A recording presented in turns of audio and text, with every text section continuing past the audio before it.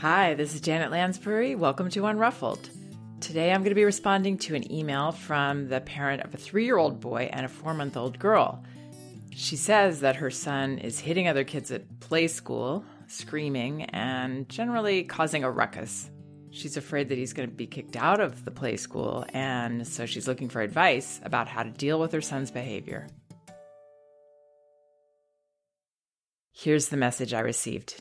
Dear Janet, I am the mother of 2 wonderful kids, a boy who is 3 and a girl who is 4 months old. I would like to ask your advice regarding my son's behavior.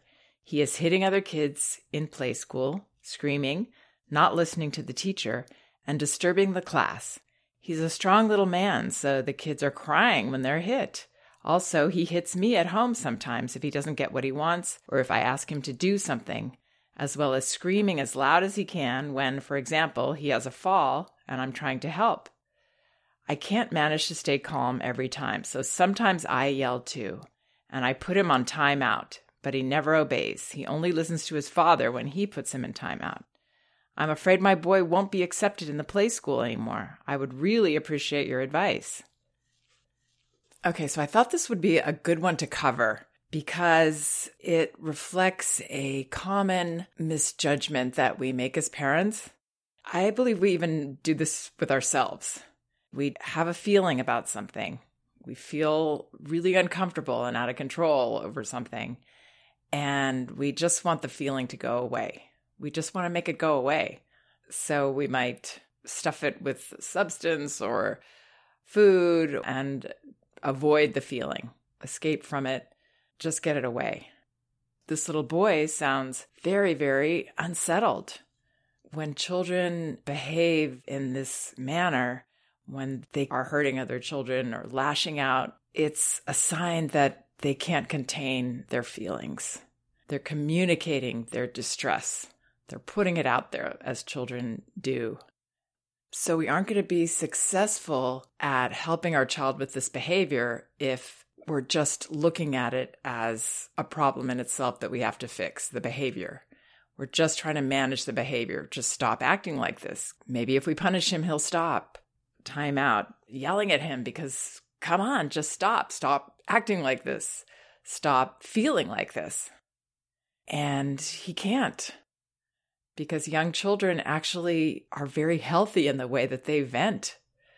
They don't hold on to the feelings, usually at this young age. They are really good at processing them out. And that's healthy for them to do. So whenever children are behaving in these challenging ways, we have to look at what's going on. Why is this happening? What is the cause for this behavior?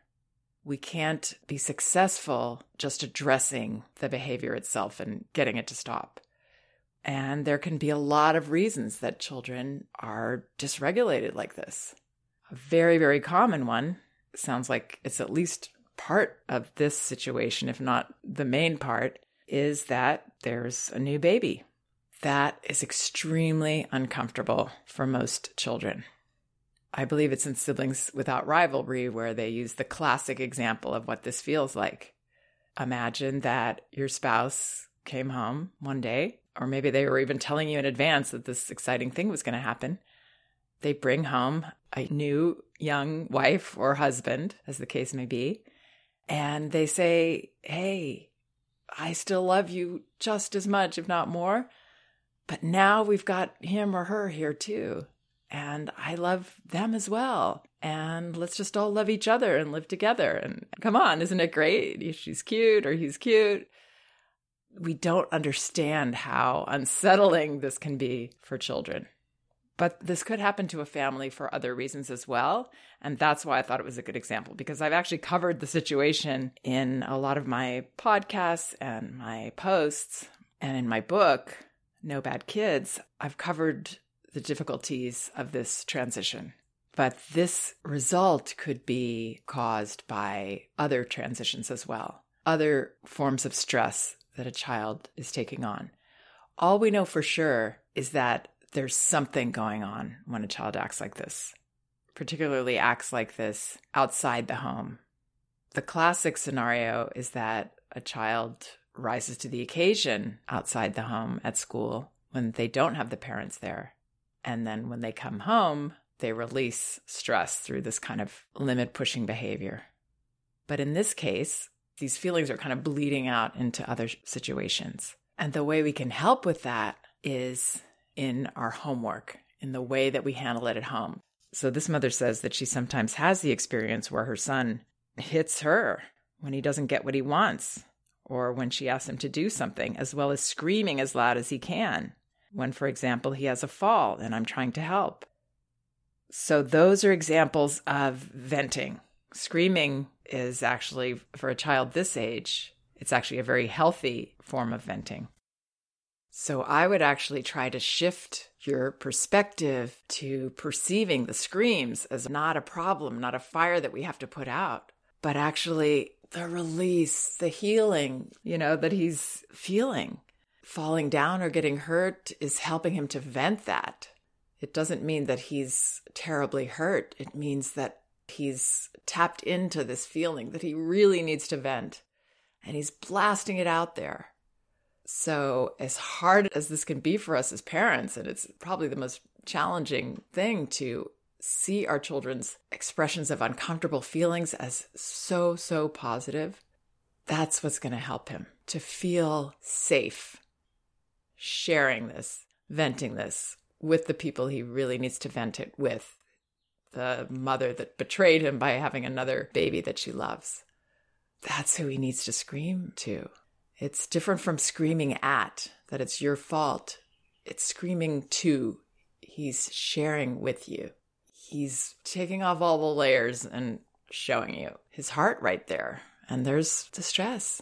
But the more he can express it, the better he'll feel and the calmer he'll be, particularly if we can get this message and be okay with it, be comfortable with it, see it as positive, see it as the cure, not the problem. So the screams are golden opportunities for us to welcome the feelings, which doesn't mean we let him run up and scream in our ear. We don't let him take it out on us, but we want him to vent that. We want him to scream. Now, the hitting is a lashing out of the feelings, and obviously we're going to stop that with our hands as much as possible. But even then, if we could sometimes, not all the time, it's not going to be possible, we're human, but if we could see those feelings and accept the feeling of wanting to hit me, not judging him for having that feeling, which is the same as the scream, it's venting. It's just seeping out of him. So if we can say, I see, you really want to hit. I see that. While we're blocking it comfortably, easily, he's still a little guy.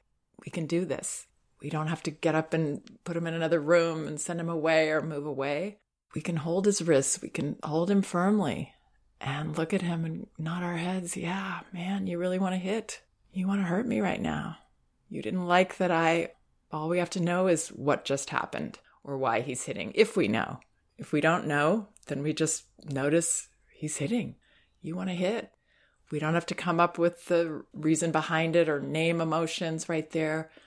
Just acknowledging what we know and acknowledging it in a way that lets him know we see, we don't judge, we welcome him to share those feelings, but we're going to stop him from acting on them because we're the adult and we have that self-control that a young child doesn't always have. So these opportunities at home are precious. That's where we have a chance to rise to the occasion. This is showtime.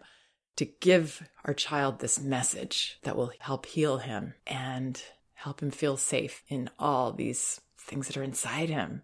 He can't control those. He can't help the way he feels. Feelings are involuntary. We all have feelings sometimes that don't even make sense to us as adults. Or I guess I can't say we all do, but I certainly do. It's just part of being human. So we can't control how he is at school. Hopefully the teachers are handling that the best way they can.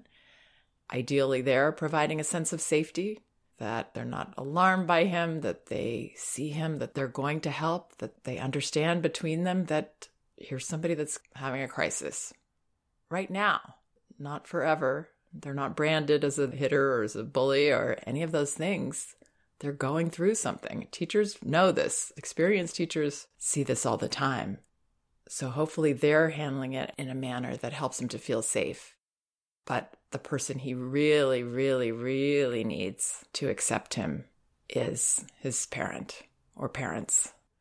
So people probably think I'm a bit crazy to say that these messy situations, these messy experiences and transitions our children have are incredible opportunities to foster their self-worth, to build our relationship, to deepen trust. But these are opportunities. If only we could see every conflict and every issue that's going wrong as an opportunity for growth, wouldn't we all be so much healthier? I certainly can't say that I am able to do that most of the time. But children, they're so open, they're so innocent, they're so hard on their sleeve. They so need us to be on their side and stay on their side and accept them at their worst. So I would stop doing the timeout, stay calm. This parent says sometimes she yells too, and that's okay. Forgive yourself. Work on what you're perceiving here. Work on what you're seeing when he's being this, quote, bad kid at home, hitting you. And yeah, it does look bad. We don't have to be Pollyannish about it and say, this is okay. It's not. It's definitely not okay. But why is he doing it? Because he doesn't feel okay inside. He hurts. But if we could shift our perception of this as offensive, awful behavior and signs that we're terrible parents and we have a terrible child and all of those things, if we can shift that to, whoa, he's flailing. He needs me right now. Yeah, it is ugly behavior, but that's the kind of behavior we have when we're hurting. All of us. If we can see it that way at least 55% of the time, we can help our child heal these feelings and heal this behavior. I really hope that helps. Please check out some of my other podcasts on my website, janetlansbury.com. There are well over 100, and they're all indexed by subject and category, so you should be able to find whatever topic you're interested in. And remember, both of my books are available on audio at audible.com. That's No Bad Kids, Toddler Discipline Without Shame, and Elevating Childcare, A Guide to Respectful Parenting. You can get them also in paperback at Amazon and an ebook at Amazon, Barnes & Noble, and Apple.com. Thank you for listening. We can do this.